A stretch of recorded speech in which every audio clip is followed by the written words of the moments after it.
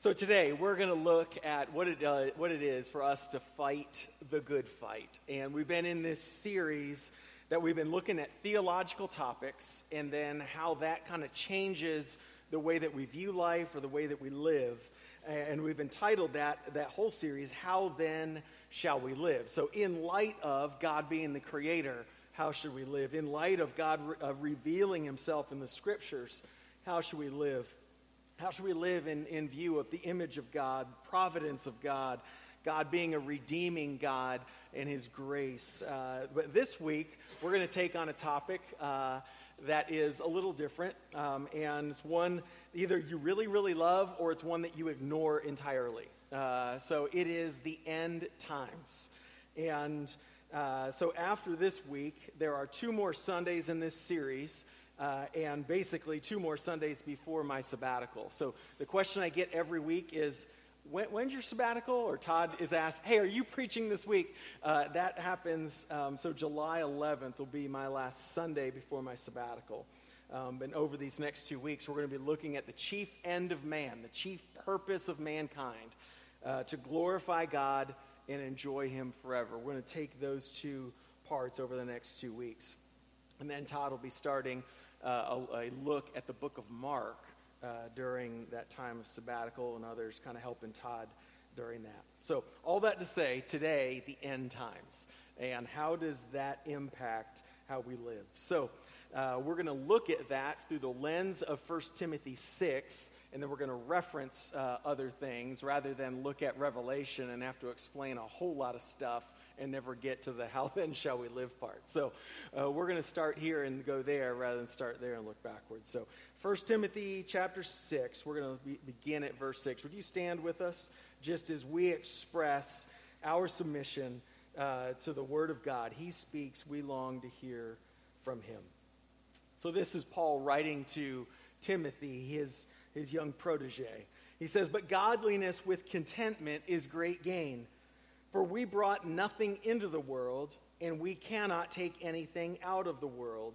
But if we have food and clothing, with these we will be content. But those who desire to be rich fall into temptation, into a snare, into many senseless and harmful desires that plunge people into ruin and destruction. For the love of money is a root of all kinds of evils. It is through this craving that some have wandered away from the faith and pierced themselves with many pangs. But as for you, O man of God, flee these things. Pursue righteousness, godliness, faith, love, steadfastness, and gentleness. Fight the good fight of the faith. Take hold of the eternal life to which you were called and about which you made the good confession in the presence of many witnesses. I charge you in the presence of God, who gives life to all things, and of Jesus and of Christ Jesus, who is his testimony before, or in his testimony before Pontius Pilate, made the good confession, to keep the commandment unstained and free from reproach until the appearing of our Lord Jesus Christ, which he will display at the proper time. He who is the blessed and only sovereign, the King of kings and the Lord of lords, who alone has immortality, who dwells in unapproachable light, whom no one has ever seen or can see, to him be honor and eternal dominion. Amen. As for the rich in this present age, charge them not to be haughty, nor to set their hopes on the uncertainty of riches, but on God, who richly provides us with everything to enjoy. They are to do good, to be rich in good works, to be generous and ready to share, thus storing up treasure for themselves as a good foundation for the future, so that they may take hold of that which is truly life. O Timothy, guard the deposit entrusted to you. Avoid the irreverent babble and contradictions of what is falsely called knowledge, for by professing it, some have swerved from the faith. Grace be with you. Let's pray.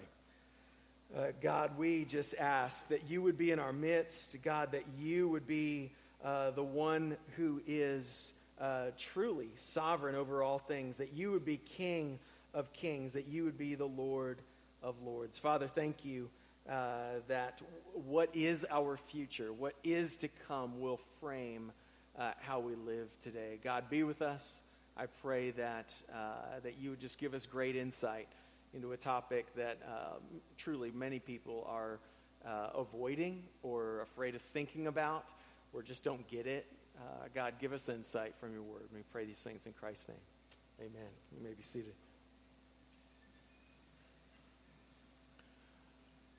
Armageddon, the rapture, the apocalypse, and signs of the times, right? You know, when the church today thinks about the end times, there just seems to be utter confusion and mystery. You know, many would say, I don't even want to think about it because it's so strange and difficult to understand. Yet, when people think of the end times,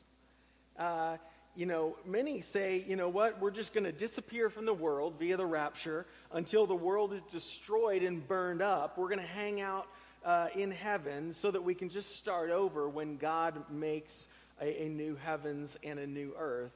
But if that's your end times theology, I would imagine that you inevitably struggle to see why living in this world matters today.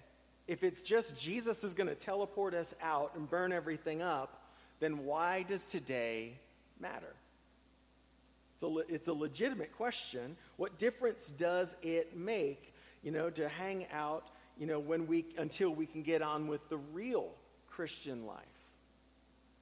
Now, regardless of details, what's interesting about many believers in the United States is that either you're kind of really, really concerned with the end times and really looking, and at times you can kind of be one that is trying to find signs of the times everywhere and everything, trying to read the times, trying to understand what God's doing. And at its core, there's nothing wrong with that.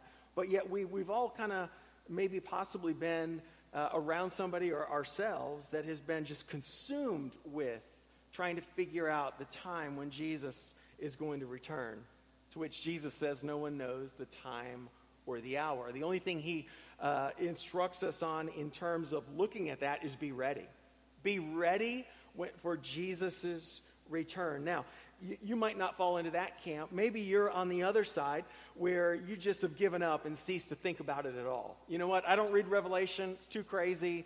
Whatever happens is going to happen, and Jesus is coming back. He's going to win, and that's all I need, right? But when we kind of toss it to obscurity, we miss so much of what the authors of Scripture seem to address quite frequently. And often the lens by which the Christian life is viewed is through the lens of the end of time, the end of this age, the return of Jesus. Paul wrote in 1 Thessalonians 4, and Todd preached this about a year ago, and it was basically about the return of Christ and what that will usher in.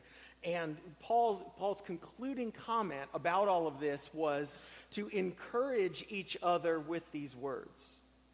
So if Paul is writing this letter to the Thessalonians and he's describing the return of Christ and what is going to occur and happen at that point, and then says encourage each other with this, and then we're going to toss it to obscurity, that ought not be the way we go. One author, actually it was in a devotional on the Crusade or Cru website, he says, when we fail to keep in the forefront of our thinking that Christ may return at any moment, we can lose a sense of anticipation, hope, urgency, and eternal perspective. We can become mired in the here and now. And especially as difficult things end up in our lives, it's really easy to end up in a place where the here and now matters exclusively and we can't see beyond our circumstances. But what the return of Christ is, and this whole study, I'm going to change my word from end times, and I'm going to start using the word eschatology, because it's much more full, it's a fuller sense of what we're talking about. Now, eschaton is the end, and ology is the study of, okay? So it's the study of the end of time that we are in now, or the end of this age, but it's more than just the end of Revelation. The study of eschatology, the study of the end, is what gives us perspective. It's kind of one of the reasons I love this area, is that there tends to be grandparents around many families. You know, I grew up in Tampa, where nobody was from there, right? And, we were, 1,000 miles away from my grandparents. And I grew up there, and there was rarely a family of multi-generations. It just really didn't exist very much there. But I love that about this area, not exclusively, but there's a lot of grandparents around. And what that gives to our kids, the grandkids, is perspective. That what they can be so easily drawn into is to see life only according to their lens of interpretation. But what do grandparents bring is decades of experience and perspective that is really helpful. I think in a similar way, the understanding of eschatology, the understanding of what does Jesus say, what do the scriptures teach about the end of this age and the return of Jesus is huge for our Christian walk. So for us, we're going to kind of look through 1 Timothy 6, and I think what we have to understand in terms of eschatology is that this period of history that we're in right now, you can say it's not history because it's now. Okay, I get it. But this period of time, this period of history culminates with the return of Christ. That's huge because if we miss that, then you're only interpreting now or today in terms of today, or maybe even God's work in today.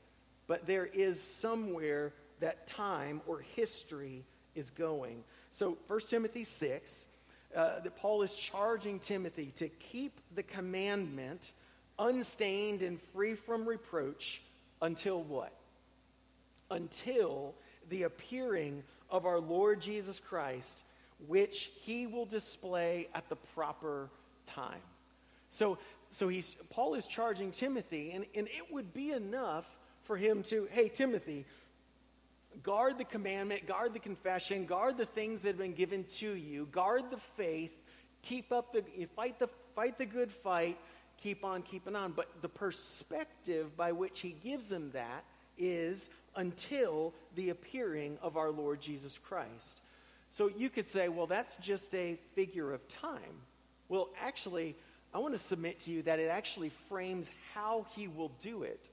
Not just, hey, just keep on until Jesus comes back, and that's how we tend to talk. But it is, do these things in light of Jesus coming back, and do them urgently until he does. It's a different perspective rather than just a state of time. It frames how we do it, because we do it with the end in mind. And so in verse 17, as for the rich, in what? What's the time description is in this present age. So this present age is contrasted against what in the scriptures? Is contrasted against the age to come. So there's a bunch of different ways, this age, now, these times, all of that kind of phraseology is speaking about today.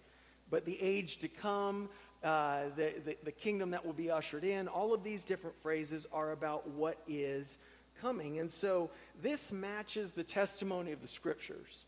Don't think for 1 minute this idea shows up in Revelation only. It started from the very beginning that creation and God's work had an eternal perspective from the very beginning. You kind of see God's covenant promise, and there's this word that keeps showing up in all these promises, and it's forever. You're like, that? Interesting.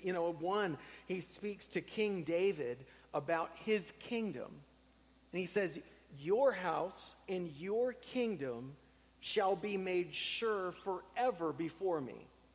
Your throne shall be established forever. It's an interesting promise. It's not just for your lifetime, even the lifetime of your generation, forever. King David's kingdom is going to endure. And so where we are in history is we're kind of in the middle between what begins and accomplishes the victory of Christ. That's the cross, resurrection, the perfect life of Jesus. And then the ultimate fulfillment or consummation of that. We live in the middle between these two things. Some have termed what is begun with the cross and resurrection of Jesus is called inaugurated eschatology, or basically eschatology that has begun. And then what is described in future times, the age to come, as future eschatology. And why is that distinction needed? Is because if you only put this concept in the distant future, some millennia down the road, and all of that, it will never impact your life today. Jesus has already begun the end times. We're living in an eschatological, that's a seminary term, sorry. In an eschatological time that now it has to be viewed in terms of eternity because Jesus has already started the clock. Now, so this period culminates with the return of Christ, but then we're going to see that our eternal future frames our lives today. That eschatology ought to frame our life because our life is part of a much greater, much bigger story, right? Do you ever feel like, you know what, my life doesn't matter? You're kind of going through life, and what difference does it make? And what your life is a part of a much greater story. You're not the end of your own story. And so when we start to think of our lives in terms of the greater story of God, then we get to verses like 18 and 19 of our passage. Now, he's speaking to people who happen to have a lot of means in this world. Okay, I think that speaks very well to the Western church, meaning the Western of the world, the church in much of the United States. He says these people are to do good, to be rich in good works, to be generous and ready to share, thus storing up treasure for themselves as a good foundation for the future, so that they may take hold of that which is truly life. Okay? So our eternal future frames our lives today because he's speaking right to people who have the ability to trust not in God, but to trust in their riches. Now, the ability, or we all understand the fleeting nature of that, but isn't it just so easy for people of means to just rest on means?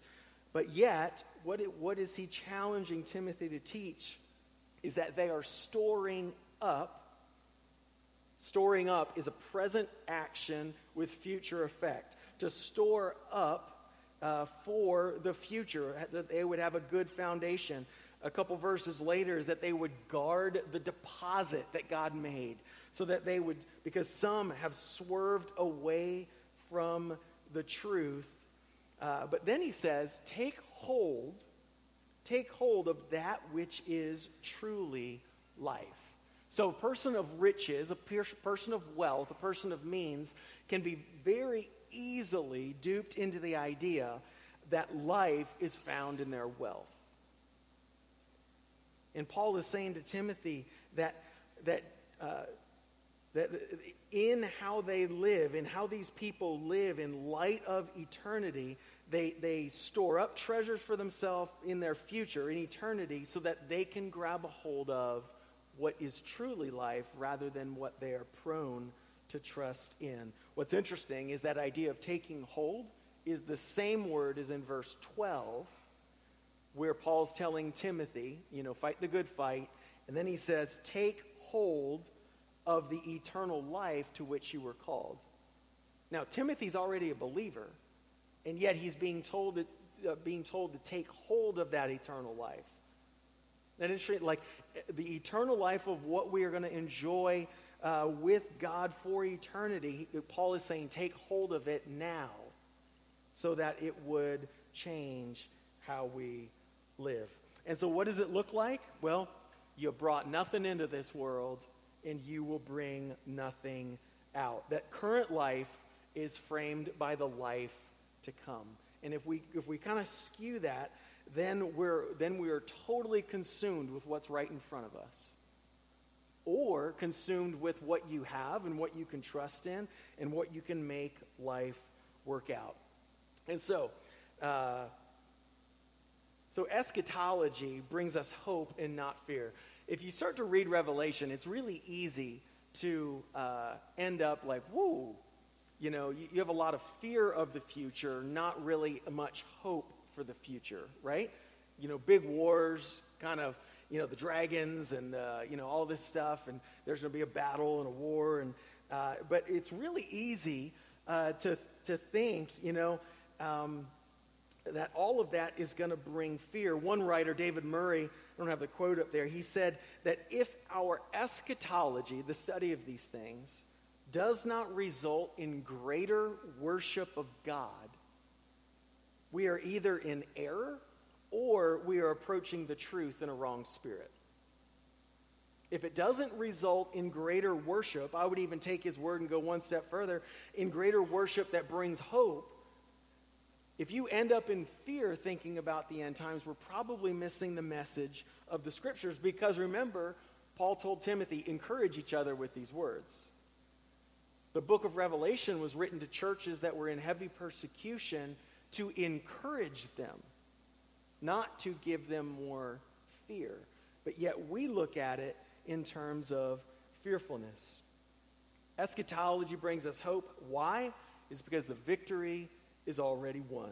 We live in light of that victory. Jesus has won the deciding battle at the cross and resurrection, and yet we will see the ultimate victory of the war in the age to come. We will live in the middle between those two places. So what's interesting is, why would that bring us hope? Is because our God that is described here, that's going to show up and he will be displayed at the proper time. This next description of who our God is really interesting. He who is blessed, who is the blessed and only sovereign, the King of kings and Lord of lords, the one who alone has immortality, who dwells in unapproachable light, whom no one has ever seen or can see, to him be honor and eternal dominion. That Jesus, at his return, when he is revealed in the proper time, he is coming as the one who dwells in unapproachable light. Like, in a sense, he's coming and people will be blinded by, maybe not literally, by his radiance. No one can ever see or can see. He's coming with an eternal dominion. He's coming to rule and to reign. That ought to give us hope. But here's what's interesting. Do you ever feel like the gospel's going backwards today? Like right now, 2021, all the stuff that's been rolling over the last decade, like, man, we're really losing ground here. But yet, if the deciding victory has already been won at the cross and the resurrection, and Jesus is proceeding to the ultimate rule and reign, dominion over all things, then right now, Jesus is not losing. But our eyes say, you know what? He might be. The scriptures are saying he's not.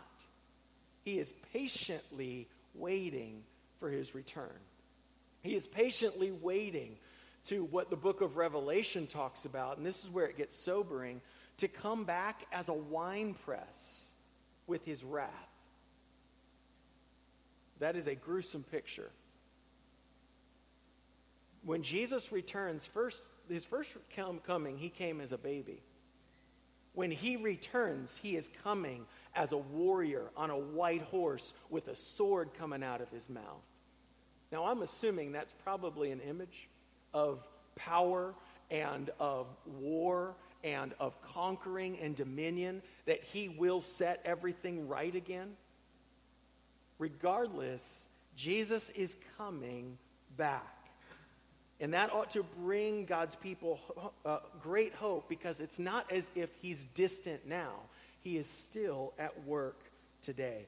So it ought to bring us great hope. But then let's see, how does it bring, our eschatology bring urgency to the matter? Verse 9 of chapter 6 says, "But those who desire to be rich fall into temptation, into a snare, into many senseless and harmful desires that plunge people into ruin and destruction." It would be one thing if this sentence ended with, help those people because they're kind of getting tripped up in life. Help those people because, they're focused on the wrong things. Where does focus and the temptation of riches or the snare of this world lead us? Is to ruin and destruction. Now that ought to give us all sorts of pause because, teach people to be content is another word that's used in this passage.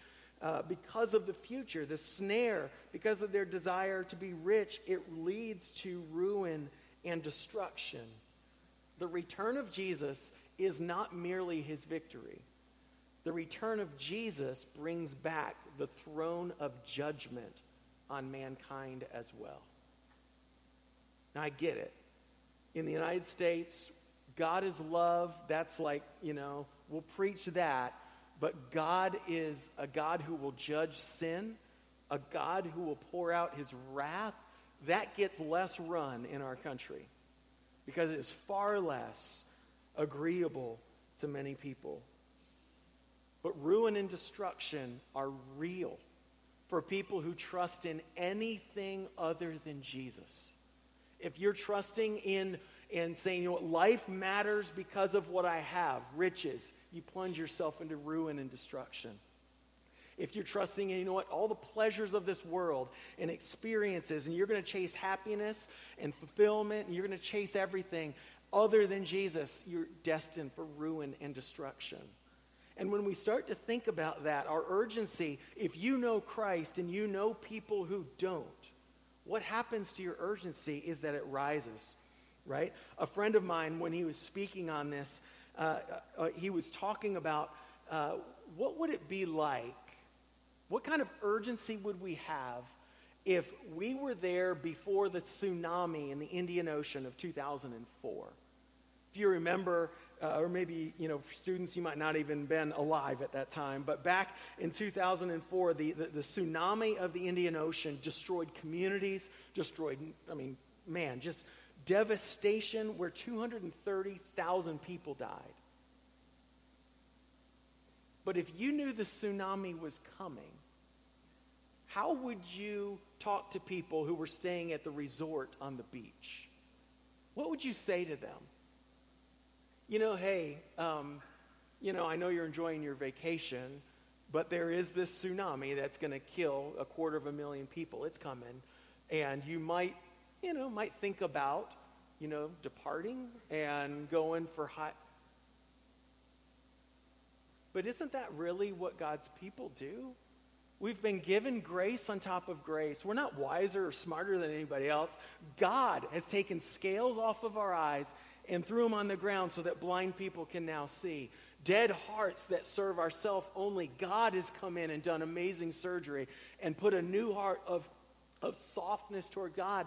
He's given us this understanding and this wisdom. It's only from the Spirit of God. And yet, we know a tsunami of God's judgment is coming. You might want to step away from the water and what kind of urgency comes when we're willing to say the future and our eternal future ought to frame how we live today? It's going to raise our urgency, certainly. But then how does it change how we live? So for God's people who profess faith in Christ, for how we live is verse 10. Hey, the love of money is a root of all kinds of evils. It's not the root. It is a root of all kinds of evils. It's through this craving that some have wandered away from the faith and have pierced themselves with many pangs. Basically, they've done themselves harm. They've potentially kind of steered towards ruin and destruction because of the love of the things of this world. Money just happens to be his example. It's amazing how easily God's people can become enamored with this world and its blessings. So where is your heart's focus right now in your life? What's the thing you think about most? What's the thing that you can't wait to do next? What's the thing that, where's your heart? Is it in this age, or is it in the age to come? And then lastly and very quickly, that our eschatology motivates us to action. Because what's interesting is the most common thought on eschatology in the United States right now is actually, here's the phrase, you can Google it, it's dispensational premillennialism, okay? The kicker is that thought process of theology has only taken root since the Civil War. The most common eschatology right now is very new in its history. And what it brings about is that sense where the rapture is going to take us out of this world, Jesus is going to come back and destroy everything, and it basically makes us passive now because today really doesn't matter. And I don't think that's the message of the Scripture at all, that we become passive ones who just long and wait for God to do his thing. I think eschatology, the look at the return of Christ that is biblical and motivational, is what Paul says to Timothy in verse 12. Fight the good fight of the faith.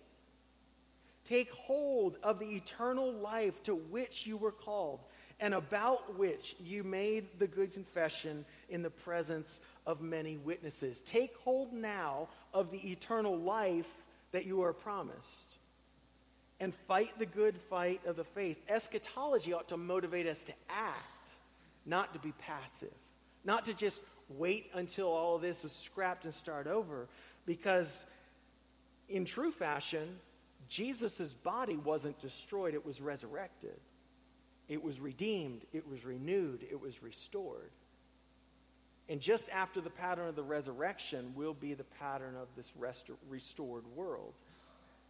That rather than it just being wiped out and a new one come, the new heavens and the new earth is a redeemed, restored creation where Jesus is reigning on his throne. And they said there is no, Revelation 22 says there is no need for the sun because the radiance of the Son of God gives off so much light. That is a creation I long to see. We live in this place right now longing for the restoration and the redeeming of all things. Our eschatology, what's to come, ought to motivate us. It ought to change us. It ought to give us urgency today, rather than we just hang on and wait till the end of time, and then we can get on with the real Christian life. Just like Paul said to Timothy, fight the good fight of faith today. Take hold of eternal life to which you were called. Live it out. It motivates us to action. Let's pray. Father, be with us. God, as we read books like Revelation, and yes, there is confusing things there. There's apocalyptic literature, imagery that sometimes is just really hard to get our minds around. Father, in all of that, would we see your glory? Would we see you being the one that reigns over all things? God, you are the one who has won the victory, and you will win the war. We will see that in eternity. But right now, God, help us not lose heart. Help us not lose hope. Help us to live active lives for the glory of God. Father, that we would fight the good fight of faith, that we would take hold of eternal life. God, that we would not just be ones that are just waiting, but God, that we would be radically living out for the glory of God. Father, challenge us in these things, and I thank you for your word. And we pray these things in Christ's name. Amen.